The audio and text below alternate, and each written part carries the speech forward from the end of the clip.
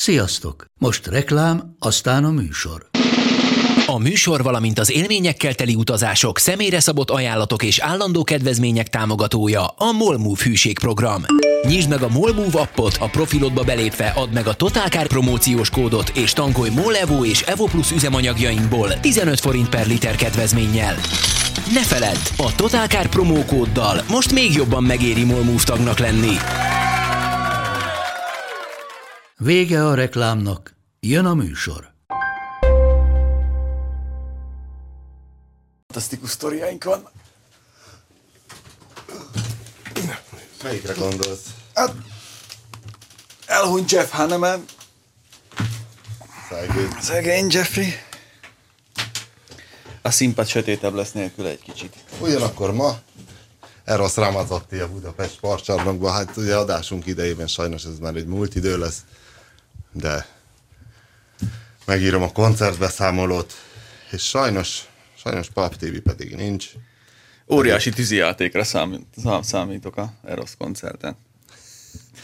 Biztos jó lesz. Az érdekes, hogy megnéztem a prágai, tehát beírtam a YouTube-ba, hogy Eros Ramazzotti Live 2013, és a prágai koncertről vannak ilyen mobiltelefonos felvételek, és Erosnak már rendes bele van. Van? De tök jól áll neki. Az olaszoknál ez valahogy. Csiszek, csoszog, póló farmer és Isten császár. Azt mondja, hogy flight mode. Vagy nem is tudom, hogy kezdjünk a... Ne flight mode-oz, hiszen fel fogunk hívni egy kereskedőt. Mindegy, most már... Mondjuk el a sztorit. Beállítottam. Hát nem is tudom, ne a vakteszttel kezdjünk. Igen, mert aztán a kereskedő elviszi a témát nagyon, hogyha felhívjuk a jó embert. Nem, tippeljük meg, hogy milyen lesz. Olyan lesz, mint a múltkori értelmi fogyatékos, hogy így össze-vissza fog hebegni, habogni, vagy kimozogja, egy rossz képet töltöttünk fellel. Szerintem kimozogja egy rossz képet. Dörzsöltnek gondol, budapesti kereskedő? Igen. Budapesti egy olyan környéken, ahol sok ilyen kereskedés van most. Nem mondom meg melyik, hát aki megkeresi, hát nyilván adásunk pillanatára már leszedi. Hát aki ismeri a Szlovák út, Fehér út. Igen, azt a környéket. Bár a Csikós is ott vette a Katinak a Mercét, és tökéletesen bevált. Hát de mikor? Lehet, hogy még akkor... Régen. Még fúróval tekerték a kilométerórát, az rég volt már. Úgyhogy köszöntjük az Égéstér 68. adásának hallgatóit, a stúdióban Andróci Balázs, Vályi István és Winkler Robert. A mai műsorban elmeséljük, hogy mikor lesz a Pap TV cikke a vaktesztről? Az jövő héten?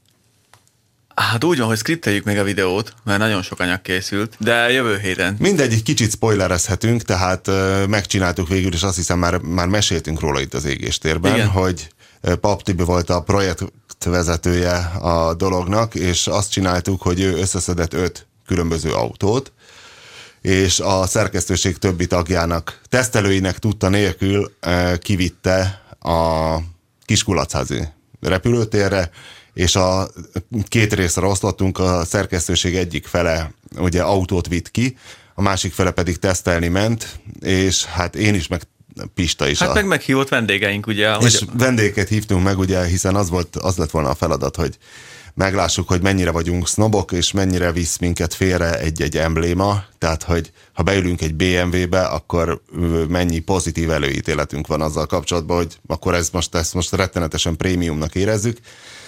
Ezért Pap TV vitt átlagos kompaktokat. 5 autó volt, vagy 6? 5.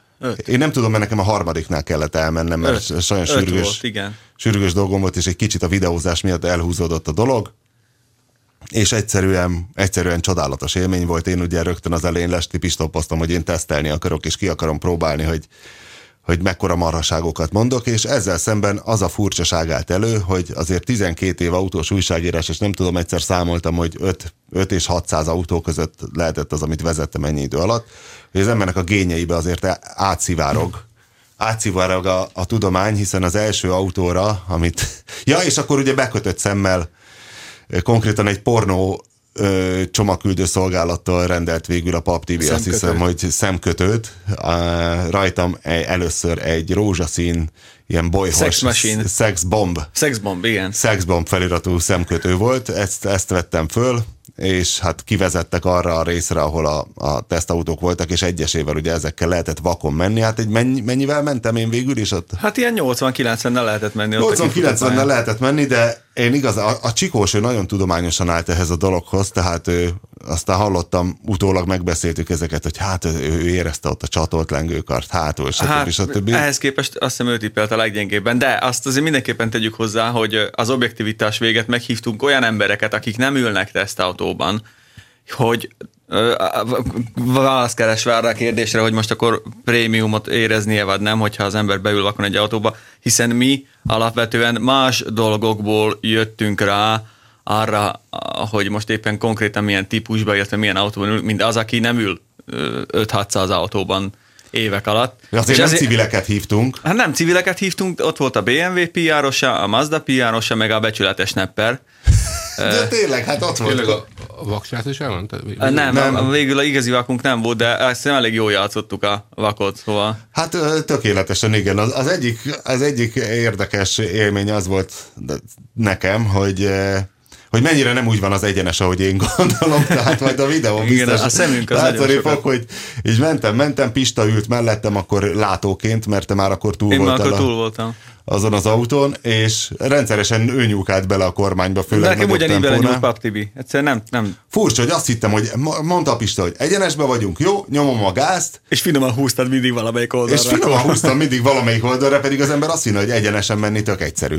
Na mindegy, és az első autónál én igazából nem annyira a vezetési élményt néztem, hanem a tapogatóztam. Na ez az, hogy mink ebből jövünk rá. És a kormányfogása elég jellegzetes volt, akkor már rögtön az elején azt hiszem, hogy a Volkswagenre gyanakodtam, aztán az ablakkapcsolók, azok is nagyon... Bajuszkapcsoló. Nem, ott az elsőnél én még nem nyúltam bajuszkapcsolóhoz. Az ablakkapcsoló és a váltó. A váltó az ilyen elementárisan Volkswagen koncern volt, és akkor a Pista 20-szor visszakérdezett, mert szemétkedett azért, hogy biztos, hogy Volkswagen koncern, és gondolkoztam, hogy biztos, de mondom, Ford, nagyon németes volt az egész autó, viszont az ülése nagyon jó volt, ezért aztán gondoltam, hogy Volkswagen koncern, de nagyon jó az ülés, az pedig Audi, és valamiért nem gondolkoztam eleget, és Audi A4-est mondtam, pedig A3-ast kellett volna mondanom, azzal együtt a Seat Leon volt, ami...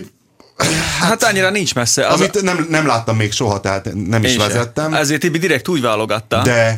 De igazából a Golfot már vezettem, és az nagyon meg volt benne. Aztán tudjuk egyébként, hogy egész jól tippeltél, mert a Seat, a Volkswagenből belül az Audi-nak a része. Igen? Ja, hát akkor...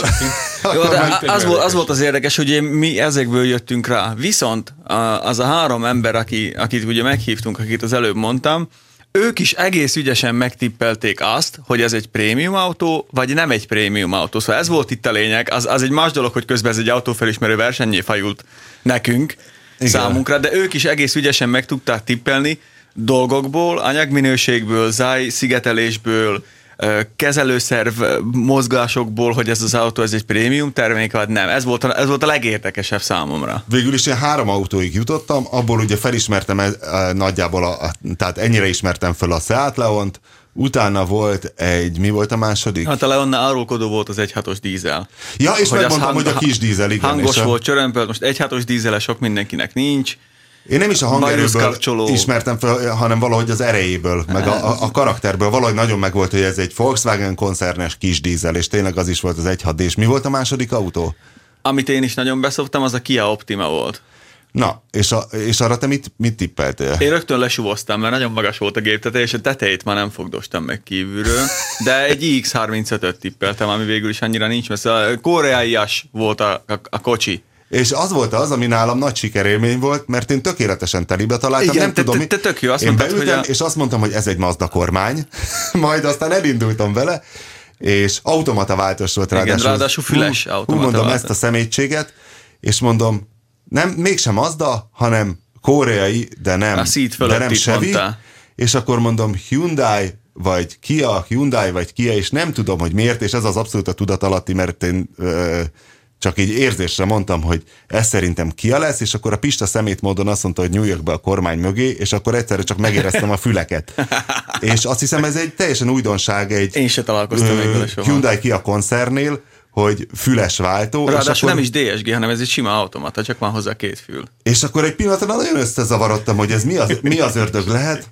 Mondom, de akkor is ez egy Kia vagy Hyundai, és benyúltam, és akkor elkezdtem vele kapcsolgatni, és mondom, de szar, ez egy nagyon kezdetleges fül, akkor ez nyilván egy új füles váltó egy koreai autónál, és valamiért mondom, nem Hyundai, hanem Kia, de hogy mozgott az autó, mondom, akkor nem Ceed, hanem egyel nagyobb. Ráadásul ilyen bénán mozgott, ilyen suvosan engem, ez győzött meg arról, hogy nem ez mozgott ez suvosan. És akkor én nem is, valahogy elkerülte a figyelmemet, hogy létezik egy olyan, hogy Kia Optima. Nekem is teljesen. És azért aztán a tippem az volt, hogy a Ceednél egyel nagyobb Kia, de nem tudom, hogy mi az. És tényleg egy Kia Optima volt. Aztán utána jött egy... Utána volt a Forester, ami még ott volt. Utána volt a Forester, aminél ugye járó motorral ültünk be, hát kívülről hallani lehetett, hogy egy dízel, akkor én azt kívülről fogdostam, és mondtam, hogy mert ennek tényleg magas volt a motorházteteje, meg magas volt a teteje, és kicsit magasra is ültem be, de ahogy beültem, úgy már érezni lehetett, hogy ez igazából a SUV-nál egy kicsit alacsonyabb. Jó, ahhoz azért tudni kell, hogy nem fogdoshattuk végig az egész autót. Tényleg csak a vezetőülés környékét nagyjából, azt az ajtót. Konkrétan a Pap Tibi az én kezemet mindig a tükörre tette rá, ami azt hiszem, hogy egy semmit mondó marhaság. Nem. Miért? Én arról találtam ki, hogy PSA koncernes volt az utolsó autó, mert azok ilyen hosszú karja van a visszapillantó tükörnek. Szóval mi ilyenekből jövünk rá valójában, mi elcsesztük ezt a tesztet. Igen, de nálam az volt, hogy amikor jött, hogy SUV, és akkor nem tudom miért, de nem olyan magas, és akkor egyből nekem beugrott a Subaru, hogy ez egy Legacy Outback lesz. Hát meg elég rálépni a gázra. És akkor az volt, hogy mondom, hát rálépek a gázra, és így pörgött fel a dízel. És az is nagyon érdekes, hogy a Subarunál, még akkor mondom, jó, akkor boxer dízel, de azért az kéziváltós volt, és hogy a Subaru kéziváltója az valamiért annyira istentelenül jellegzetes, hogy valahogy van egy ilyen furcsa roszogása, hogy ahogy tehát, hogy úgy igen, jó, és egy kicsit kelletlen, de jó, de nem egy Mazda vagy Honda szerkezet, ilyen jó, de... Valamiért, nem tudnám megmagyarázni, de nagyon Subarus volt, és akkor azt mondtam, hogy Outback, és nem az Outback volt, hanem a Forester, amit szintén még sose láttam, de körülbelül az is igen, meg volt telibe, és azt sajnálom, hogy akkor el kellett mennem, a 3-ra be kellett érnem a városba, és ezért már lemaradtam a prémium autóról, nem, hát lemaradtál még a DS5-ről. Hát az a prémium autó, nem? Az egy volumengyártónak a drága terméke, és volt egy valódi prémium autó, az A3. Ja, és az A3-at felismertük? Általában azt hiszem, már csak én ültem bele, de azzal mennem se kellett, azt úgy. Annyira felismerhető volt az A3. Az abszolút, ahogy beülsz az ülés, Alcantara, jó az oldal, az ülés az annyi mindent elárul. Mikor egy jóforma, az a kormány vastagság. De lehetséges, hogy ugyanaz az ülés van benne, mint a Seatban, mert a Seatban is... Nem. Tuti, hogy nem. De borzalmasan jó volt a Seat ülése, tehát beleültem, és azért mondtam, hogy Audi. Nem? Viszont ami érdekes volt, hogy a szegény Forester... De jobb ülése van az A3-asnak így vakon? Jó, mert ráadásul ez egy S-line ülés volt, úgyhogy tudod ízni. De amikor megfogod az ajtóborítást, és az is Alcantara, nem műanyag, akkor tudod, hogy ez nem egy olcsó típus. Viszont ami érdekes volt, és a Subaru szempontjából annyira nem pozitív, hogy 5-ből 3 ember ledácsia-dusterezte a Forestert. De azt hogy lehet ledácsiázni? Már kiderül a videóból. Az a trükkje egyébként, most lelövünk minden point? Nem, ne lőjünk el minden point. Az a trükkje egyébként, én most ültem Subaruban nem olyan régen, és nagyon kemény műanyagok vannak benne. Igen, ez egy gumicsizmás autó. Igen, de a Subaru nem azért teszi bele, mint a Dacia valószínűleg, tehát nem csak spórolásból, vagy nem tudom, hanem náluk ez valahogy történelmileg így alakult, hogy gumicsizmába is be lehessen ülni, vagy a tök nem tudja. És ez... Nekem az volt furcsa, egyszer még az új Péternek az Outback-jét hasonlítottam össze, már nem emlékszem mivel, írtam én egy összehasonlító tesztet, és abban volt az ő Outback-je, ami akkor egy viszonylag új Outback volt, és akkor is olyan nagyon furcsa volt, hogy tényleg ennyire istentelenül fapados egy Subaru. Hát fapados, ahogy fapados, azért benne van minden, csak nincs sok kezelőszerv. Szóval nem, hanem hogy úgy fapados a Subaru, hogy ott a vas a lényeg, hogy ott az az extra, hogy annyira jók a vasak, hogy a motor, igen, a váltó, a futómű, igen, a kormány. Nem spilázzák túl a belsejét egyáltalán. Vagy direkt alul spilázzák, azt nem tudom. Pont olvastam reggel, túrtam a Asszurnak a Mazda 6 tesztjét, és abban ő dicséri a belsejét, hogy mennyire jó a Mazda 6 belseje, és itt én ellenvéleményt jelentenék be, mert szerintem nem jó. Nem tudom, nekem is tetszik. A Mazda 6 belseje, hogy ugyanaz, tehát hogy egy Volkswagen Pólónak, én japán autós vagyok, tehát az én 16 éves Toyota 4Runner-en belseje a Subaruhoz vagy a Mazda 6-hoz képest is egy tyúkol, tehát én bírom az igénytelen japán belteret, csak azt nem értem, hogy miért van az, hogy még egy Volkswagen Up-nak vagy Pólónak is 1000-szer luxusabb belseje tud lenni. Egyébként nem. Ez az új 6-os. Nem? Ez jó. Meg én nem az érdekes, hogy az előző 6-os az kifejezetten rossz volt ilyen szempontból. A kajház konzollal. De. Sok gomb volt rajta, sok kijelző. Vezetni, mert Diánáiknak a Mazda 60 és a múltkor... Nem, nekik az első generáció van, én a másodikról beszélek. Honnan tudod, hogy első generáció van? Mert mondtad. Hogy első? Most hirtelen nem is tudom, hogy az első vagy. A második generációban ültünk, volt egy összehasonlítás. Igen. És nagyon-nagyon gyenge belső anyagok voltak benne mindenütt. De azt volt a legjobb vezetni? Azt az 1.8-as 6-os. Az érdekes, hogy én ültem, most nem ebben, amire a tesztet írtam, előtte a Bandinál volt egy kéziváltós, és az előző Mazda 6-nak az volt a nagy ereje, hogy ugyan nagyon igénytelen volt belülről. Viszonylagos ez a nagyon igénytelen, tehát igazából nem egy nagyon igénytelen, most sarkítunk ezzel. Nagyon igénytelen úgy értem, hogyha van egy 9 millió forintos autó, amitől elvárunk valamit, ahhoz képest ez kevés volt. Szerintem.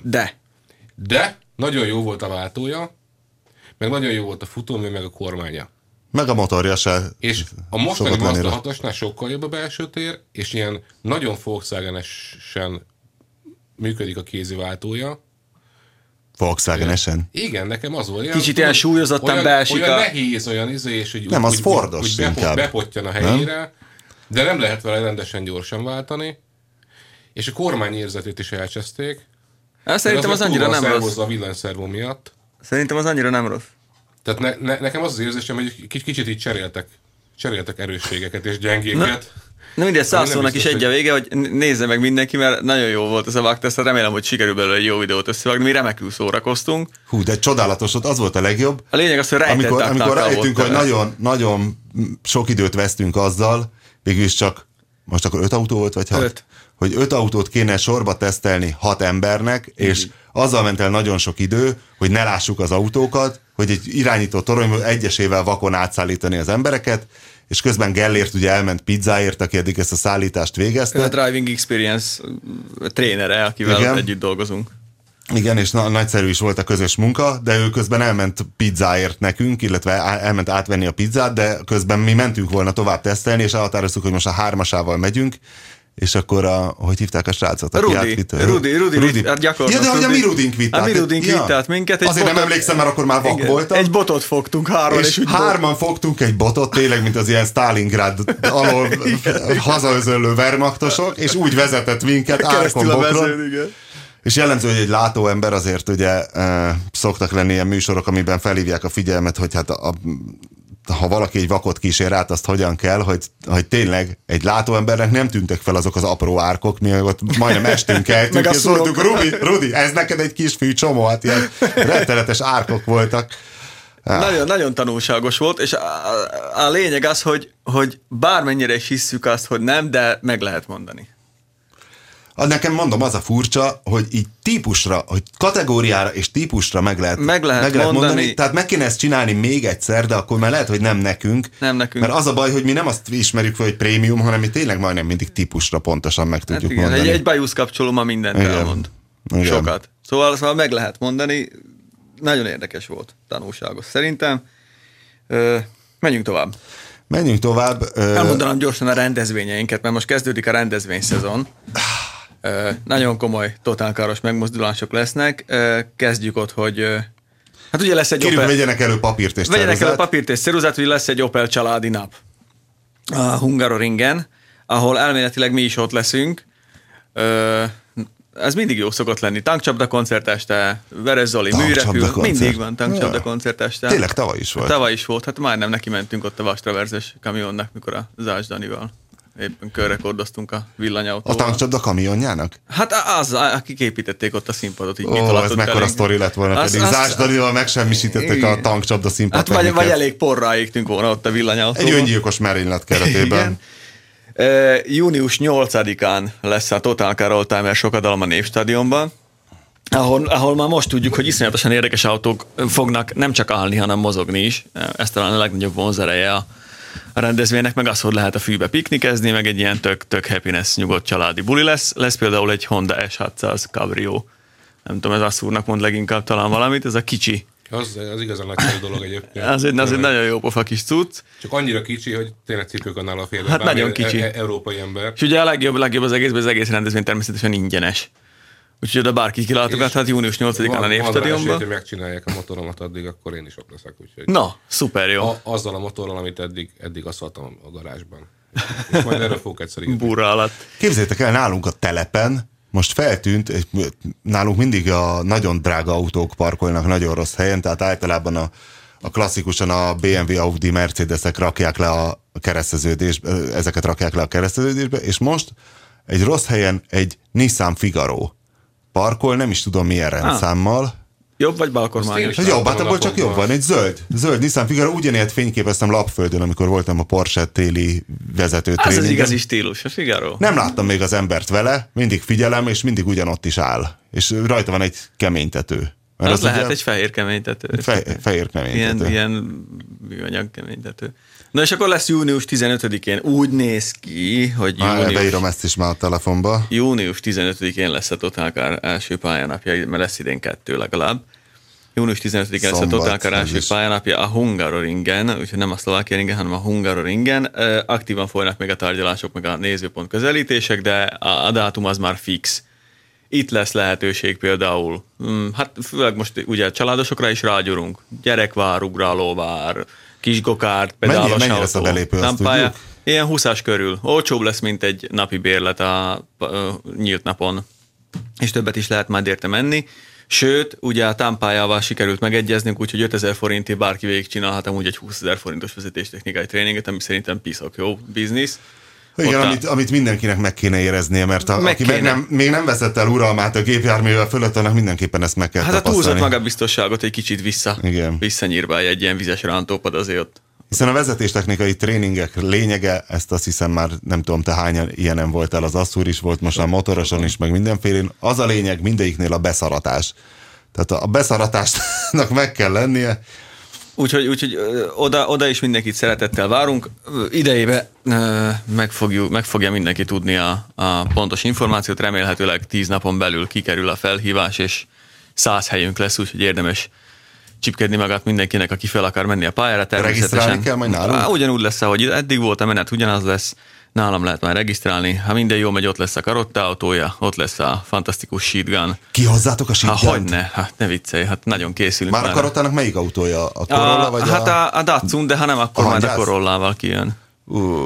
Úgyhogy mindenképpen érdemes lesz kijönni, ott leszünk mi, Michelis, Norbi, gyerekeknek ugrálóvár, Kaja Pia. A Michelis az azért felébe ér rá. Akkor pont rá fog érni. Meg ugye kiemelt partnereinket is meghívjuk, köztük külföldi újságírókat. Ugye a magazin miatt, az angol miatt, BMW, Mercedes, a Michelis autóztatni is fog, mert azt szerintem azt mindenképpen... Én egyszer ültem a Michelis mellett. Én nem szeretném, hogyha még a szabad napján is azzal foglalkozik. Jöjjön ki bandázon, mindenki, ugyanúgy, ahogy a Szlovákia hát én azért szerintem valami nyereményjátékba kéne ilyen lehetőség, mert én egyszer ültem a Michelis mellett, és nagyon nagy élmény volt. Bármilyen autóba a Hondán kívül, úgyhogy ezt azért vegyük figyelembe. Igen. Bár ott lesz a Honda is, talán a Norbi versenyautóját is elhozzák, de nyilván abban nem lehet tenni a kilométert, úgyhogy...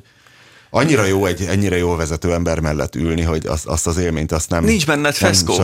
Olyan nyugodt meg nem az, hanem hogy így élvezet, hogy egyszerűen úristen, de jól megy a csávó. Igen. Tudod, hogy nem engem egy MX-5-össel vitt még az Euroringen, és akkor ült azt hiszem életében először hátsókerekes autóban, mert mondta, hogy még Zsigulival a szántásban még valamikor gyerekkorában szórakoztak, de hogy akkor vezetett először, hátsókerekes, és mondta, hogy hát egy kicsit így furcsa, úgy furcsa, de úgy ment, mint az állat. Hát az NSX-el ugyanez volt, mikor a Senna videót forgattuk, hogy a 4. kanyarból már nyélen keresztbe jött ki, és élvezte. És láttad, hogy nem hibázik egyszerűen. Igen, szóval nagyon jó buli lesz. Megpróbáljuk még beszervezni, ami nagyon fontos hívószó lehet. Ha a Hungaroringen meg tudunk egyezni catering ügyben, akkor mi nagyon szeretnénk a Breki burgert kihelyezni. De Brekivel már beszéltetek, nem? Ő benne is lenne, mert ugye szombaton ők nem dolgoznak. Csak hát vannak ott még feltételek, mert ha van saját cateringük, akkor nyilván azokat fogják hozni. Az is jó. Pedig a kedves hallgatók, a kedves kilátogatók végre megtudnák, mi az a borzasztó burger, amiért most már van dupla borzasztó. A dupla borzasztó az ugye 2 húspogácsa, de az a fajta Breckinél olyan a hamburger, hogy sokat hallunk mindig legendákat, ide gyertek, oda gyertek hamburgerezni, sajnos sose igazán jó. Aki idáig elment a Breckihez, az mindenki írt nekünk. A Breckinél a sima borzasztó burger az úgy néz ki, hogy a zsömlében egy húspogácsa, egy lapkasajt, meg egy tükörtojás, meg valami kis szalonna, mindegy. Az a lényeg, hogy voltam a Breckinél, asszúr? Ja. Hogy az ember beleharap, és így fröccsen ki a húslé mindenféle irányba. Tehát nem az, hogy meg kell rágni, meg mellé még egy kis ásványvizet kell kortyolni, hogy valahogy lecsúszon, hanem a Brecki-féle hamburger az bezuhan a gyomorba. Igen. Még ebéd előtt vagyunk, tehát ezt... Igen, ez most az én is nagyon...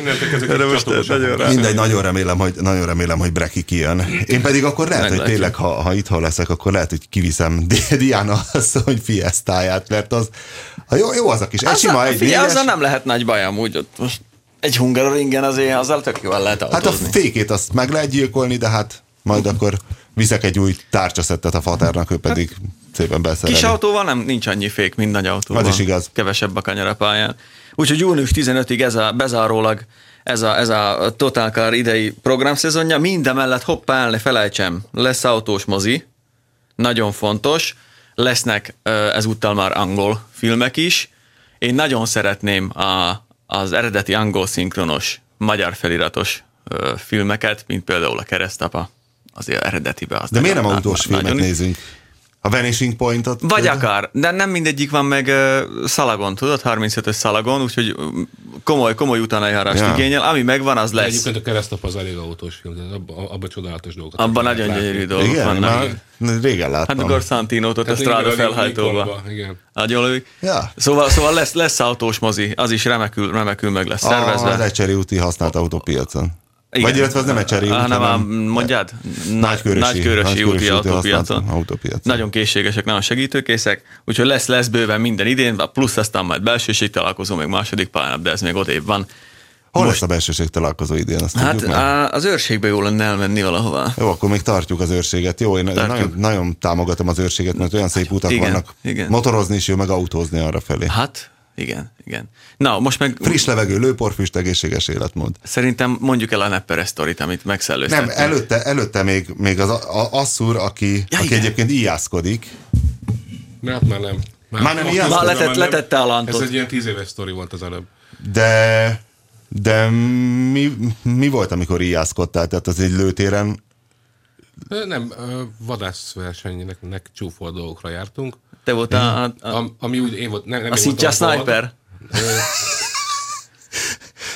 Hát van ilyen polifon mackó, meg ilyesmi, amire lehet lövöldözni. Polifon mackó? És ezt mozgatják az erdőbe is? Nem mozgatják, kirakják így az erdőbe, és akkor úgy hogy van olyan szituáció, és hogy megvan, hogy honnan kell lőni, van egy karó. Aha. És egy karót olyan helyre teszik, hogy ne tudjál megállni. Mi hogy ne tudjál megállni? Hát mondjuk egy domboldalba. Ilyen 50 fokos szögben álló domboldalra, ahol van valamilyen támaszkodási lehetőség, de megállni nem tudsz, maximum térdelni, vagy hasalni, vagy nem tudom. Tehát hasalva is lehet íjazni? Hát, nehezen. nem lehetetlen. Csak elég nagy has kell hozzá. És igazából az a dologban a kihívás, hogy minden célra csak egyszer. Ja, hogy egy lövés, egy halott. Egy lövés, egy halott, vagy nem. Vasilik Zajcev. Igen, úgyhogy... De milyen távolságról? Teljesen változó, 40 méter, és annak kisebb. Na mindegy, csak útban idefelé Asszúr elmesélte, ez 10 évvel ezelőtt volt ez az íjpró? Nagyjából, igen. Hogy a barátja faragott egy íjat. Fából. Hónapok hosszú kemény munkájával. Nem hónapok, de mondjuk heteket dolgozott rajta, és tényleg nagyon szépen meg volt csinálva. De milyen jellegű íj? Milyen típusú? Hát egy hosszú ilyen egyenes dolog. Hát nem egy visszacsapó. Nem, de hát azért rendesen meg kellett csinálni. Tehát ez a Robin Hood típusú hosszú? Igen. Annál kicsit rövidebb, tehát ez egy ilyen középhosszú. Mondjuk a Robin Hood típusú hosszú is egy hülyeség, de mindegy, majd menjünk. Egyáltalán nem. Az erdőbe egy hosszú íjjal nem fogsz mászkálni az erdőbe egy hosszú íjjal, ahol csalté van, meg minden van. El, vannak olyan állatok, úgy hívják, hogy szarvas, 2 oldalt kinő a fejéből egy ágasbogas hosszú íj, és ha nem nyilaznád le, akkor élne örökké. De ha járnál vadászni, tudnád, hogy a szarvast is úgy lövik le, hogy a vadászkutyák bezavarják a csátébe, ahol elakad, és nem tud olyan gyorsan mozogni. És nem mozdul be. Nem, hát nem, annyira nem mozog és be. És akkor úgy, aha. Na mondja tovább ezt Hát a sztorit. annak kapcsán mondtam el egyébként, hogy a Pista ajánlatta, hogy meg kölcsönadja a shotgunt a pályánapon, és erre mondtam neki, hogy igen, volt az az alkalom, amikor a barátom megcsinálta a saját íját, hosszú és verejtékes munkával. Ugye a shotgunt én is nagyon tönkre tenném. Kivitt egy verseny, hogy azt majd végiglövi vele, és milyen jó lesz. És akkor így nem tudom, a 20 célból a 10-nél kölcsön kértem tőle, hogy figyelj, hadd húzzam már meg egy picit, nem is lövök vele, jó, csak így kihúzom. És akkor így kihúztam, ahogy én szoktam, és akkor kezdte el mondani, hogy de figyelj, nem szabad annyira, és akkor recsen. Na mindegy, igazából ez csak egy felvezetésnek szántam a Nissanos elméleted elé. Hát nagy összefüggés nincsen a kettő. Tudom, annyi, hogy a te sztorid mind a De kettő. hát a Nissan is berecsent a személyautókkal. Nem, hát a Nissan nem magától recsent be. Volt nekik egy rendes kínálatuk annak idején, ha emlékeztek rá még így olyan Almera, Primera. Igen, 5-6 évvel ezelőtt Almera, Primera. Mert volt az Almeránál kisebb Nissan? Micra? Hát a Micra most is van. Azt is sikerült már kinyírni. Hát meg ugye a legendás Maxima. Az összeesküvés elmélet úgy szól. Várjál, Micra, Almera, Primera, Maxima, és nem tudom, a Patrol. Hát és voltak mindenféle terepjárók. Hogy hívják a pick-upját a Nissannak? Nem, az Navara volt. Navara? Még akkor régen csak, de szerintem csak Nissan pick-up volt. Hát a Navara az eredetileg egy felszereltség volt, aztán lett belőle típusnév. Na mindegy. És hogy akkor mi az összeesküvés elmélet? Az összeesküvés elmélet, amit soha senki nem ismert be igazán, hogy a Renault, aki 44%-ot birtokol a Nissanból, és ezért aztán döntő szava van a Nissan irányításában, az úgy gondolta, hogy szépen ilyen mellékvágányra tolja a Nissant Európában, hogy a saját modelljeinek ne legyen házon belüli konkurenciája. És ezért kitalálták, hogy... Miből gondoljuk? Abból, hogy módszeresen ki lett írtva, először ugye a Primerát nyugdíjazták. De szarul is ment a Primera, tehát nem is nagyon lehetett eladni. De az Almera nem ment szarul, és azt is kiváltották kvázi, ha úgy tetszik a Qashqai-jal, amiből sokkal kevesebb fogy. Értelem. Pedig egy sikeres modell. Viszonylag sikeres modell, de azért sikeres, mert drága, és mégis viszonylag sokat lehet belőle eladni, de a tömeg nem maradt meg, tehát nincs volumen mögött. Nissan eladások nincsenek. Nincs egy normális kompaktja a Nissannak. A Micrával meg azt csinálták, hogy elvitték a gyártást Indiába, onnan hozzák a mostanit, ami nem lenne baj. Olyan is. Feltétlenül, de nem, mindegy, lehetne az jó is. Pista visszatér, hogy trollkodom, jó is, de nincsen neki dízelmotorja, ami Európában egy muszáj. És miért nem raknak bele egy Renault dízelt? Mert a Renault-nak van saját dízelmotoros kis autója. Visszahozni. Tehát igazából Európában gyártanak dízelmotort. Amennyire tudom a Renault-ék.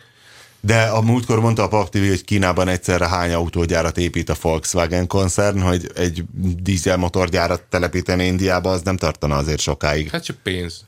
Ez mind pénz. Hát de utána mennyi? Azért vitték el a gyártást Indiába, mert Angliába gyártották a Nissan eredetileg, vagy a Micrát eredetileg. Azért vitték el Indiába, hogy olcsóbb legyen. Azok voltak a legendásan szar Mikrák. Az is Swindoni volt, vagy az a Honda volt Swindonban? A Honda Swindon szerintem. Nem, ez Sunderland. Sunderland, település. De ez betűvel kezdődik, majdnem jó volt. És hol is tartottam? Hát ott, hogy kivitte, hogy kiírták és a úgy Mikrát írták ki, ezzel? hogy igazából csak ilyen fura crossoverek maradtak, tehát van a Note, ami egy... Tényleg a Note. Módusz. Egy majdnem alsó középkategóriás egyterű. De a Note-nak vannak szabad szemmel látható eladásai? Mert én nem nagyon látok Note-ot, vagy lehet, hogy csak nem veszem észre. Hát nem tudom, most ugye csináltak egy újat belőle, nem olyan régen. Inkább móduszt látni, ha már, de azt is ritkán. De kevés, tehát a Note nem igazán jött be, valószínűleg. Van a Qashqai ugye, ami egy nagyon megmagasított ilyen középkategóriás. Egy rendes RAV4. De a Qashqai-t azt viszik is, az azért az megy. Qashqai-ból volt a legtöbb eladás, én most keresgéltem ilyen statisztikákat, viszonylag régeket sikerült talán 2011-ből, és akkor Qashqai volt a legnépszerűbb Nissan Európában 113 000 eladott példánnyal. Lehet, hogy azóta több vagy kevesebb, ezt most nem tudom, de most nem hiszem, hogy több lenne, mert ha nincs új Qashqai, az is leváltás előtt van. Az lefelé megy hát az európai piacra meg most igazából. És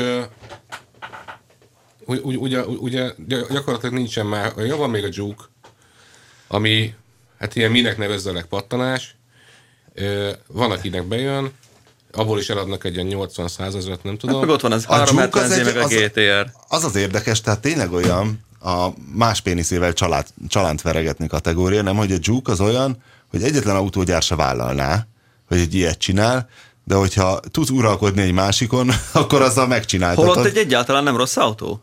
Amúgy.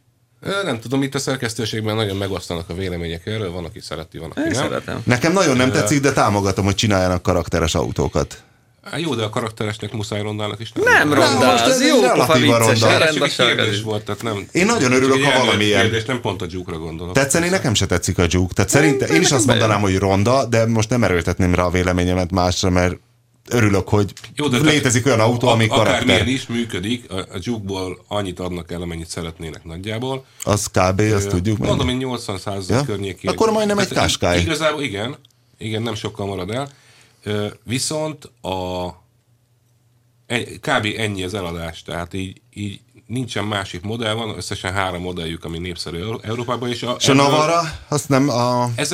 Ezek nagyságrendben kisebb mennyiségben fogynak. De és a rendőrség... 370Z. A GTR, hát ezek marginális. De ezekből néhány, 1-2 ezret adnak el. Ezek image autók. Mondjuk pick-upból lehet, hogy eladnak még egy 20-at, mondjuk egy 30-at. Na de a Renault-é, én azt hiszem, hogy az egész Nissan a Renault-é. Csak 44%? Hát az bőven elég. 44% és az irányítás, tehát az úgy volt annak idején, hogy a Nissan majdnem beleállt a földbe, és akkor a Carlos Ghosn bagóért megvette ezt a 44%-ot, majd...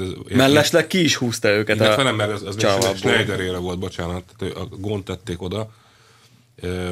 Na mindegy, szóval az a lényeg, hogy a maradék 56%-nyi tulajdonos nem szól bele. Jelenleg. Ők a csendes társak. De azok kik japán kis részvényesek? Igazából nem az van, hogy a japán államnak is van benne valamennyi tulajdona? Nem tudom, hogy nincs, de nem vagyok. Emlékszel, a tavaly előtt volt az a sajtótájékoztató, ahol a Ghosn beszólt a japán kormányzatnak, hogy ha nem tetszik, akkor ő el tudja innen vinni a gyárat, és akkor mindenki bekussolt. Mert igazából ő húzta ki őket a csávából. De kint van a csávából a Nissan? Kint van a csávából a Nissan, például a legnépszerűbb autó, személyautó Észak-Amerikában, azt hiszem tavaly már a Nissan Altima nevezetű autó volt, amit itt errefele is ismerünk egyáltalán. Én láttam már ilyet, ez borzalmas. Camry, nem borzalmas. Ez a Primera annak a nagyobbik autó, vagy a Maxima? Ez egy nagy autó, ez európai mércével egy 5-ös BMW méretű autó. Egy első kerekes, tehát mint a Maxima? Tudjátok, a Need for Speed Undergroundba lehet vele játszani. 3,5-es V6-os motor. A Nissan Altimával? Egyébként ilyen számítógépes játékok. Átlagos amerikai autó. Hát meg ott a Leaf, ugye? De ők nekik elég jól megy a szekér. Tényleg, és a Leaf? Most volt Árpád Norvégiában az új a Leaf az ott megy, ahol erőteljesen támogatják a kormányok a villanyautózást. Norvégiában el lehet ahol, adni, mint tudjuk, fillérekbe kerül. Én ezt nem gondoltam volna, hogy egyfelől adókedvezmény, mindenféle kedvezményvel, és ingyen tankolod villannyal akárhol, Oszlóban. Ahol ennyi vízi erőmű van, meg minden. Meg az, hát ott majdnem ingyen van az áram, igen. Hát csak Norvégiában tudják nagyobb tételbe eladni, amennyire tudom. Fogyogat, hát ilyen, mit tudom én, ilyen 1-2 ezer darab biztos elfogy. Lehet, hogy több. Most igazából nem szeretném fölhívni a Nissan PR-ra, miután kijön ez az adás, hogy milyen orbitális tévedéseket mondok adott esetben a Leaf-fel kapcsolatban. Na de várj, és vajon a Renault-nak az eladásai attól javulnak, hogy nincsen házon belüli konkurens? Mert lehet, hogy inkább akkor egy tök mást vesz, az ember vesz egy Volkswagent vagy Fordot, és lehet, hogy bruttóban veszít az egészen. Amit mostanáig elmondtunk, az alapszituáció, és úgy néz ki, hogy most a Renault-nak sem megy nagyon, mert Európában zuhannak az eladások, és a Renault-jé is zuhan, ezt lehet tudni, és úgy néz ki, hogy a Nissannak most fölengedték ezt a sorompót, és azt mondták, hogy egyrészt a Micrát Franciaországba visszahozzák a gyártását, egy Renault üzembe fog készülni valószínűleg, és lesz benne dízelmotor, és Spanyolországban pedig, ahol azt hiszem a Note készül, igen, mintha, ott fogják csinálni az új Almerát, ami nem biztos, hogy Almera lesz, mármint a neve, de egy ilyen Ford Focus Volkswagen Golf méretű valamit akarnak csinálni. Ami rendes autónak kinéző autó. De ez valami, tehát ez egy Megane lesz átemblémázva? Hát ez úgy működik ott náluk, hogy van egy közös padlólemez, amit úgy hívnak, hogy Alliance C. Tessék? Alliance C. Az hogy van írva? Alliance C. Ja, Alliance. Allianz C. Allianz C. Tehát ez a teljes vállalatcsoportban közösen használt padlólemez, és erre aztán építenek majd egy Nissan formájú Nissan, tehát ők külön terveznek a karosszériát majd. De a műszaki alapjai azok... De akkor egy műszaki levény megáll lesz. Na hát nem baj ez. Ugye az látszik, hogy azok vannak bajba, akik rosszul terveztek hosszú távon, és olyan piacokra próbáltak kimenekíteni a gyártást, amik aztán nem jöttek be. Az egész Renault Nissan például Dél-Afrikában a legnagyobb sikere Európában most úgy hallani, ez a Dacia. Tehát a Renault-nak se valami Európában, hanem a Dacia-nak megy nagyon. Most igazából a Dacia a szalmaszal, amin keresztül veszik a levegőt. Igen, körülbelül. Nagyon úgy néz ki. És ez nem is tagadja. De az európai piacon eladott, vagy az ilyen egyéb Törökország? Európában. Miközben Nyugat-Európában, az a megdöbbentő. Nálunk igazából nem dübörög a Dacia. Nálunk nem, mert sznobok vagyunk. Akinek van pénze autóra, az már nem Dacia, az már inkább gyűjt még egy fél évig. Vagy de figyelj, hány évbe került a Skodának, hogy elfelejtsük a 120-et? Tehát most már a Skodánál... Nálunk sokáig. De például Nagy-Britanniában 2-3 éven belül. De azt mondom, hogy nálunk is nagyon hamar elfelejtődött. A Skoda nem volt egy rossz ízű dolog. A 120L ellenére sem, vagy talán pont azért nálunk nem volt egy rossz ízű dolog a Skoda. Az egy korrekt autó volt szemben a Postalicska 1300 TL Dacia-val. Dacia az a megbízhatatlanságnak a szimbóluma lett itt. Ne kezdjünk el románozni, de ja. Mikor jött ki az Octavia? Kb. Hiszen az volt az első rendes, tehát még a Feliciát ugye árulták VW System meg ilyen. Hát már favorit is volt, befecskendezős. Tudom, de igazából, hogy közep a második fele. Hogy az Octaviát már elfogadtuk egy rendes Volkswagen koncernes Skodának, és akkor már nem az jutott róla az eszünkbe, nem? Vagy talán még 1-2 évig az Octaviánál, de ez akkor mondjuk legyen egy max 10 éves folyamat, de egy 10 év alatt nagyon átállt az agyunk. Szerintem arra, hogy a Skoda az nem egy ilyen gyenge, farmatoros, hűtési problémákkal vastagon megvert borzalom. Javult az ázsiója Magyarországon is szerintem. De mióta van mondjuk Logan? Mióta lett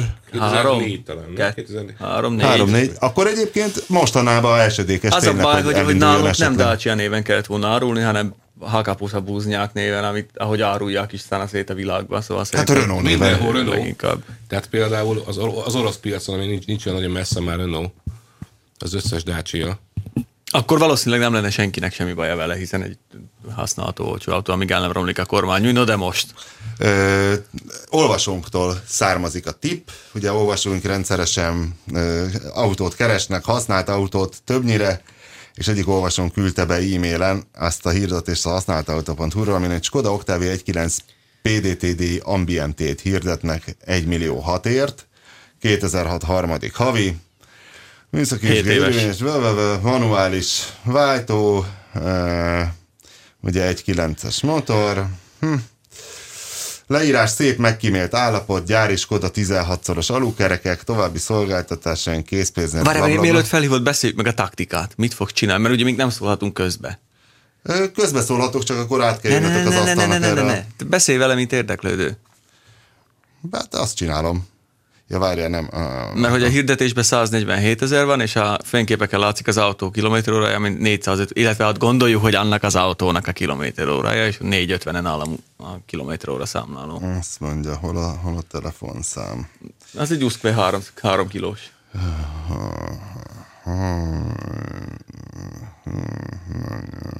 Tekerést feltételez, de hát csak rossz megyek vagyunk, biztos csak rossz képet töltött fel a kereskedőnek. Na, figyelj. Tárcsázás. Csak hogy közvetítsem, mit csinál épp a telefonom. Tük.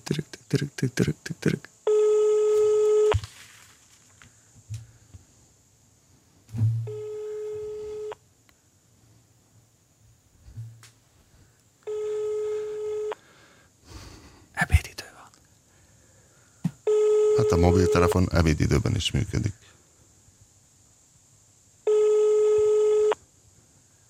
Egy elérhetetlen kereskedő. Ugye már Pista ne trollkodj, van itt ráadásul. Halló? Jó napot kívánok, az Octavia iránt szeretnék érdeklődni. Igen, tessék oda. Ez a 1.9 PDTDI. Igen. hogy ez 147.800 kilométer van itt a futottra írva. Így van. És csak nézem itt a hirdetést, hogy önök csinálták a fotókat? Igen. Most gép közelben van? Sajnos nem. Mert a 8-as képem látszik, ahol a kormány van, és a műszerfalon a kilométeróra állásnál egy 450 000-es szám olvasható. 450 000. Aha. Hát, az lehetetlen. Mit csináltuk a fotókat? Aha.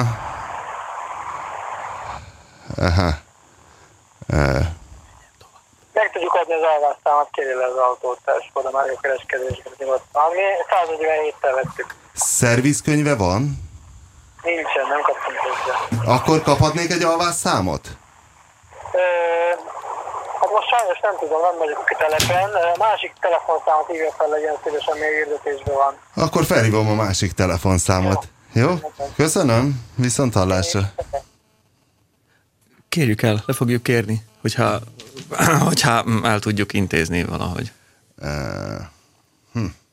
De ezt most a műsorban? Hát kérjük. Ja, nem kéne, mert egy alvásszám az ennyire nem publikus. Bevadjuk egy alvásszámot. Várjál.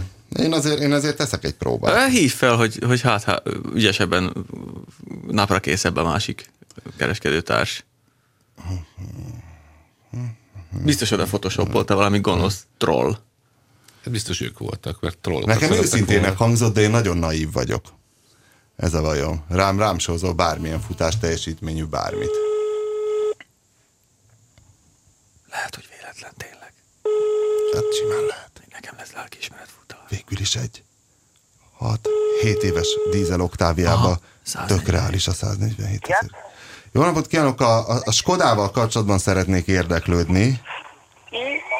Ön vette meg a Skodát? Nem, már megvették, elfogyott az Octavia 1.9 PDTDI? Ja, az nem. A másik, elnézést, azt hittem, mert volt egy CRTD Skodánk, azt eladtuk. De a másik az megvan, a kék metál színre gondol. Igen. Kék. Megvan ez, igen. Azt nem is látom itt a hirdetésben. Kaphatnék mert azt már eladtuk. Kaphatnék én ez egy alvásszámot? Hát, alvásszámot kaphat. Itt vagyok mellette. Írnál? És írom. Tehát Tamás Miklós Béla. Tamás Miklós Béla. Hedvig Sándor. 803. Jó, csak azért kéne, mert a hirdetésben ugye az vagy 147.800 kilométer. Igen. És hát nem tudom, hogy gép közelben van-e, mármint számítógép. Igen. A 8-as kép, amin a műszerfal látható. Igen. A kilométeróra állás olyan 450 000 valahány kilométer látható a fényképen. Az biztos, hogy nem. Nem. Jó, na mindegy, akkor... Lehet, hogy 145 000 akar nézni, 147.836. Aha, jó. Annyi van benne. Az lehet, hogy 145.836. Aha, jó. Hát köszönöm De szépen. én megnézem. 147, itt állok a kocsi mellett, 147.836. Ugye régebben lett ez fotózva. Hát ez az. Tudom, de hát jó, mindegy, köszönöm akkor. 000, hát persze, megnézem én ezt. Köszönöm, viszont hallásra. Az a baj, hogy nem HD-s képeket töltöttek fel, nem tudunk belenagyítani. Az a baj, hogy lehet, hogy az egyes. Én elhiszem, hogy most annyi van, hogy most annyit mutat, ha ott áll mellette. Pista, telefonálnál egyet? Kivel tudjuk ezt? Hát amit most alapvetően csinálni szeretnénk, az elég illegális, mert mi nem tudunk csak úgy kilométeróra állást alvasszámhoz lekérdezni. De... Miért nem tudjuk megkérdezni a Porsche Hungáriától? Hát szerintem azt nekünk csak a tulajdonosnak adják ki. Aha. Lehet, hogy tényleg ott az egyes, ugye nem HD-s kép, nem tudtunk belenagyítani, de nagyon 4-essel kezdődőnek tűnt. Nagyon olybá tűnik, igen. Utána fogunk járni ennek az anomáliának mindenképpen, de hát még nem feltételezünk senkiről semmi rosszat. Jó.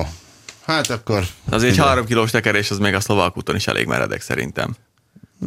Egyáltalán nem. Ilyeneket szoktak csinálni szerintem. Hát a reálisnak eladhatóra állítják vissza nyilván. Jó, hát én is tekertautót vettem, de én tudtam is, hogy az. Jó, hát az ember egyébként... Mondjuk nem volt nehéz, rajta volt az olajcsere matrica. Az én Volvóm is teker, tudom, azt nem tudom, hogy mennyi lehet benne. Most 174 van benne. Úgy néz ki... Az már régóta. Mint egy hulla. Tehát igen, szerintem ilyen 370 lehet az. Én is nagyjából ugyanilyen kilométer-órálásra vettem az én 10 éves Toyotámat, tehát én ilyen 150 000-rel vettem, viszont az egy 15 litert fogyasztó benzines, tehát attól még el tudja képzelni az ember szemben egy ilyen dízel Octaviával, amit nyilván azért vesznek, hogy sokat menjenek vele. Hát fene tudja, utána fogunk azért járni, amennyire lehet, meg amennyire lehetőségeink megengedik, hogy most akkor tényleg ez van. Nem is tudom, tényleg az előző nepperrel ott végül lett is valami feljelentés, azt hiszem, hogy az Ádám az végül is megtette. A jogászunk. Ja, igen, de arról most nem vagyok napra kész, nem kérdeztem. Meg kell kérdezni tőle, hogy áll az ügy. Tudod, a hebegős Nyíregyházi. Igen. Az nagyszerű geg volt egyébként, amikor felhívta a Dániel. Igen, ugyanakkor azonban teljesen irreális elvárás volna egy tekerő nepperrel szemben, hogy most egy ilyen keresztkérdésre elkezdjen zokogni és bevallja, hogy ó, igen, tekertem. Persze, hogy nem fogja, hát amúgy is tudjuk, hogy hát tényleg jó az autó állapota, nem füstöl, akkor meg lehet venni, csak nem kell ezt a kilométerről. Kilométer fölött már annyi minden baj. Lehet, hogy már volt cserélve a motor, az valójában a motorban nincs csak 80. Na, puff. Érted? Bármit el tudok képzelni. És volt az autó többi része is? Jó, mindegy. Figyelj, Pista, nem kell utána nézni igazából. Megmondom, mi lesz. Megnézzük, hogy holnap fenn van-e még ez a hirdetés. Fönn van még a 8-as kép. Ja, igen, ilyenkor ki szokott borulni a Billy, nagyon gyorsan tudnak reagálni. Igen, szerencsére lementettük, úgyhogy megvan az eredeti. Mert milyen mocskok vagyunk, és... Hát, szomorú dolgok ezek. Mi fog még történni? Van még mára valamink, vagy? Nem tudom, elmeséltem az Ascona tesztemet az Opel 7 keretében. Nagyon vagyok egyébként. Ja, hát ott én is ott voltam. Hát ugye az történt, hogy a Opel hetünk van, egy szponzorált Opel 7, attól függetlenül könyörtelen következetességgel teszteljük az Opeleket, és most az Opel 7-re minden hétre tesztelünk egy régebbi Opelt, igen. Ott hozzáteszem, mivel nincs is semmi baj, hogy mielőtt valaki azt gondolna, hogy ez milyen nyögvenyelős kötelesség, azért ez korán sincs így, mert ha nem akarnak, akkor nem csinálnak. Pap TV például már egy gyári kalibrát próbál ki. Nagyon bánom, hogy nem lehetek ott vele. Ki találta neki? Te voltál fel? Én, mert kérdeztem útkor a Pap TV, hogy honnan a fenéből szerezzen egy kalibrát, mert ő annyira tesztelni egy kalibrát, és mondtam, hogy várja, adom a telefonszámot. Nem telefonszámot adtam, hanem mellettünk van egy szupermarket, és ott, amikor a múltkor éppen bevásároltam, oda jött a biztonsági őrsrác, hogy hello, van egy kalibrám, érdekele, és mondom, hát figyelj, az a helyzet, hogy igen, nekem egyébként tetszenek a kalibrák, és igazából az se nagyon fáj, hogy az csak egy korabeli Vectra átcsomagolva, hiszen hát az a Vectra, amiből, ezt hogy hívják, B-Vectra, C-Vectra, Z-Vectra? A-Vectra volt. Az még az A-Vectra volt. Hát nem volt egy világverő autó, de hát vagy az volt az úr? Bizonyos szempontból igen. Nem ment rosszul. És ahogy a kalibra egyébként sokáig tartotta, azt hiszem a légellenállás egy tényező világrekordot a személyautók között. Azt nem a Csep Kadett tartotta? Hát akkor Akkor már nem. 0,30. Nem. A kalibrának 29. 7 volt, igen. Nagyon, nem emlékszem a pontos értékre, de nagyon áramvonalas autó volt, ahogy egy hogy a kalibra nem csak szép, hanem ráadásul az egy nagyon jó alaktényezőjű forma? Az egy kiváló alaktényezőjű forma, igen. Azért is van az, hogy egy picikét unalmas előről. Nekem pont az elején tetszik ezekkel a süllyesztett lámpákkal. Nem akarták nagyon komplikálni. És kérdeztem a srácot, hogy hol áll ez a kalibra, és mondta, hogy hát itt kinn a parkolóba, és hazafelé menet rá is néztem, de csak így az autóból, és patentnek nézett ki a kalibra. Gyári kalibra volt? Nem volt ilyen szétfaragott borzalom, mikor megpróbálják ilyen Viper csíkokkal és egyéb szörnyűségekkel feldobni. Talán a felnie nem gyári volt, de az se volt egy ilyen borzalmas túlkapás, amit időnként ráraknak autókra. És akkor hazafelé a kis robogómmal beugrottam szintén ebbe az áruházba, és már nem emlékeztem így arcra a biztonsági őrre, de beköszöntem, hogy hello, mondom, tiéd a kalibra, és mondta, hogy hát persze, és aztán együtt felhívtuk Pap TV-t, és most Pap TV éppen teszteli is. Szerintem az egy jó árérték arányú autó lehet egyébként egy olyan kalibra, bár meg sem közelíti azt az Ascona C, ugye az utolsó Ascona. Azt hiszem, igen. Amit én teszteltem, ami egy indexes kollégánk, ugye Begyik Gábor, aki azt hiszem a Szélszen dolgozik. és ő vásárolta ezt az autót úgy, hogy 150-ért hirdették, nagyon ronda volt a fényezése, és a 150 000-es autót el tudta hozni 100-ért úgy, hogy nyilván nem volt rá érdeklődő, még annyi sem, mint a Kopasz próbál eladni egy Honda Cityt már nagyon régóta, de kevesebb érdeklődő van rá, mint a Kugarra. De kilóért elhozta a Gabi. És a végén 1 kilóért elhozta, és azt hiszem 2 kilóért átfényeztet, úgyhogy most nagyon úgy néz ki. Nem, valami 70-80 000 forintot mondott, plusz még Micsoda? A vidéken csinálta. Fényezés? Igen. Vidéken? Igen, nem Budapesten kell fényezni, ezt mindenki tudja, mert itt drága. Igen. 80-ért fényeznek vidéken? Nagyságrendileg, nem tudom pontosan. Nem volt sok, de az autó fenntartási költségéről mindent elmond, hogy egy csomagtartónyi pótalkatrészt, valami szintén egy Ascona-s ilyen klubtársától, vagy nem tudom kitől, 2 üveg söré kapott. De olyat, hogy benne van egy komplett csomagtérfedél. Ez egy alábecsült autó, én azt gondolom, nem? Igen. Minimális fenntartási költségei vannak. Az érdekes, hogy ugye az autó úgy néz ki, mint egy ilyen 70-es évekbeli ilyen doboz szerintem, akkor az Opel nagyon el volt maradva a formával, tehát ha azt veszük, hogy 73-ban már létezett Golf 1, és akkor már ez egy 84-es autó, igaz, hogy a típus maga 81-es, de 84-ben már a 2-es Golfnál tartottunk. Úgy nézett ki egy modern autó nagyjából ebben a kategóriában. Ez meg nagyon 70-es évekbeli forma, ami ugyanakkor előny is, mert én kicsit csodálkoztam is, hogy az első kerék meghajtású. Ugye ez volt az Opel második első kerékhajtású autója a D-kadett után, és hogy az érdekes, hogy a vezetési élmény az egy az egyben az F-Astra, tehát, hogy igazából ez F és a G-Astra, tehát, hogyha most egy vaktesztre elvinnének, ezzel be tudnának csapni. Mert ahogy az autó mozog, amilyen a váltója, tök jó a váltója, tehát még gondolkoznál is, hogy az első kerekes-e, mert olyan határozott, kellemes, pontos váltó. Nem néz ki ez, hogy ez egy kupé, ugye, nem egy szedán, azért... Jó a váltója, teljesen jó a féke, ja, és persze azért lehetett ilyen olcsón megvenni, mert az 1.3-es alapmotor 60 lóval. Tudod, mennyi a 0-100-at? Te vezetted, mert vele csináltuk a 22 másodpercet tippelek. 17 fél. Szóval azért most így 2013-ban egy ilyen 17. De lehet vele városba menni, nem probléma veled. Abszolút lehet. Az érdekes, hogy most ugye egy... nagyon tetű autót teszteltem, ami ugye nekem nagy kedvencem, az új az új Fiat Panda, az 1.2-es szívómotoros, és az is elég lassú volt, de az 12 fél alatt van 100-at. Azért a Pandához kötődik életem legrosszabb gyorsulású autója, amit te egyébként szerettél is. A Panda 4x4, az előző generációs Panda 4x4, 1002-es 4 hengeres szívó, 60 lovas szívó, 60? Az volt egy 2-es szívóval. Igen, de láttam múltkor. Multichat is voltak benzines. Aztán megkaptam egy ilyen fél napra valakitől, és azon csodálkoztam, hogy ennyire rosszul még a Trabantom sem ment. Tényleg. Hát igen, az összkerék. Hát Trabantban azért volt tűz. Hát az összkerékhajtás... Belerakták az összkereket egy 1.2-esbe. Igen. Volt multichat is, meg benzines is. És olyan tök viccesen nézett ki, mert ilyen plusz műanyag nagyon jól nézett ki a 4x4. Meg egyébként nem is rossz autó, csak tényleg ez a konkrét összkerékhajtású verzió, ez úgy gyorsul, mintha lassulna. Én nem tudom, én voltam az európai bemutatóján, és ott szerintem nem 1.2-esek voltak mert ott mutatták, azt hiszem Climb volt a neve, hogy Panda Climb, vagy 4x4 Climb, már nem tudom, ilyen dögös tetősínek, ilyen kamu, kartervédők elől, hátul, mindenféle és hogy olyan tesztutat raktak ki, amilyet a skodások szoktak a 4x4-re, amikor beküldenek egy vízmosásba, és de nincs instruktőr, semmi, csak te vagy meg az autó, meg melletted esetleg egy jajveszékelő kolléga, és akkor toljad neki, mint az állat, és azok is, és emlékszem, hogy volt egy olyan vízmosás, amin át kellett menni egy vizesárkon, hogy a motorháztető fölött csapott át a víz. Olyanon mentünk át a 4x4-en. Nem, ügyesek ezek a könnyű kis összkerekes kikapaszkodtunk még a partra, és akkor lefulladt az autó, de náluk ez üzemszerű volt, ott állt 2 csávók, kinyitották a motorházfedelet, kicserélték a légszűrőt, és már mentünk is tovább, mert ugye vízzel megszívta magát a légszűrő, de ennyi volt, és csörtöttünk vele tovább. Ez jó. Na mindegy, szóval az Ascona igazából nem volt rossz. Igen, és úgy se volt rossz, hogy elhagyjuk az ahhoz képestet.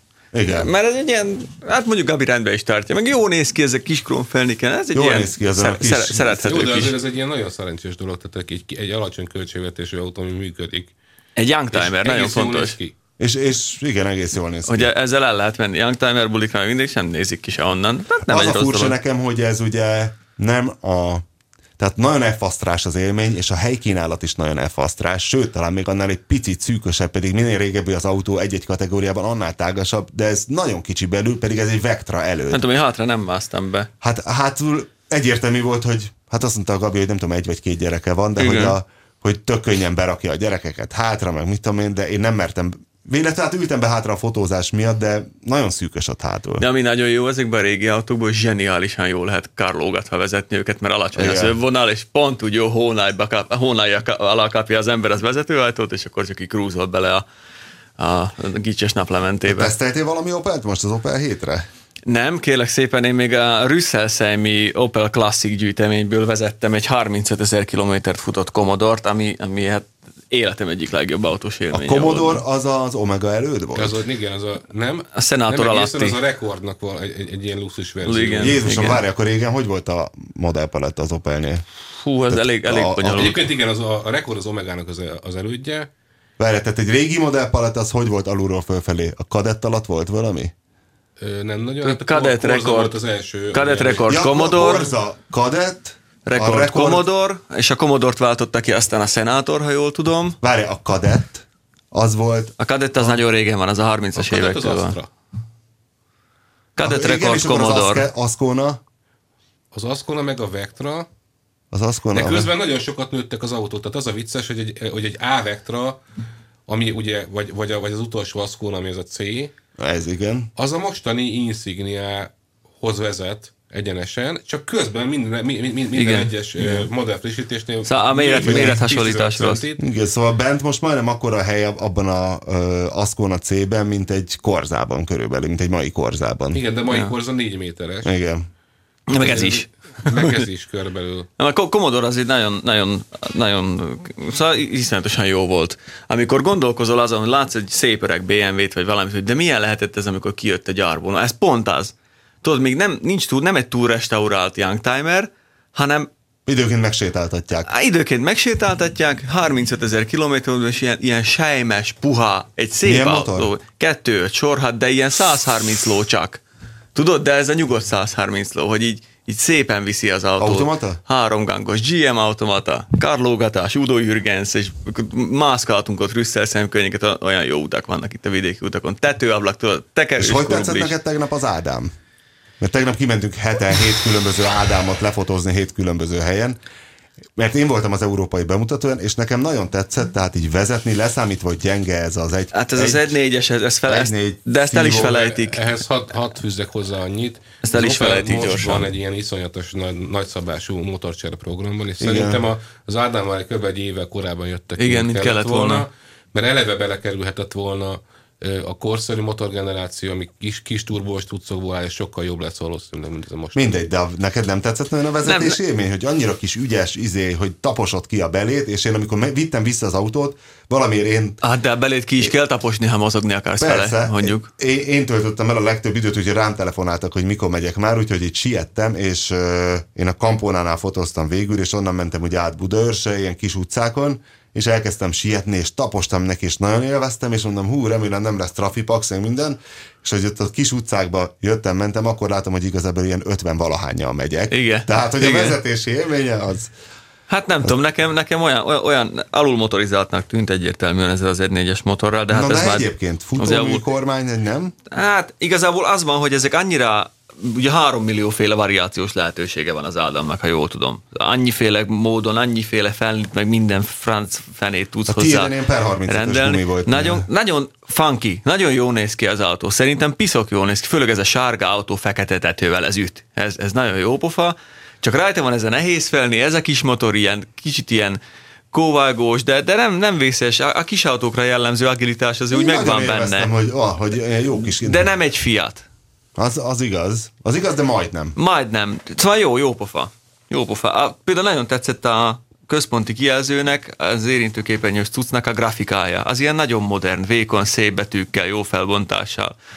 Nem egy rossz termék szerintem. Meg hát úgy customizálod, ahogy akarod, az benne a legnagyobb poén.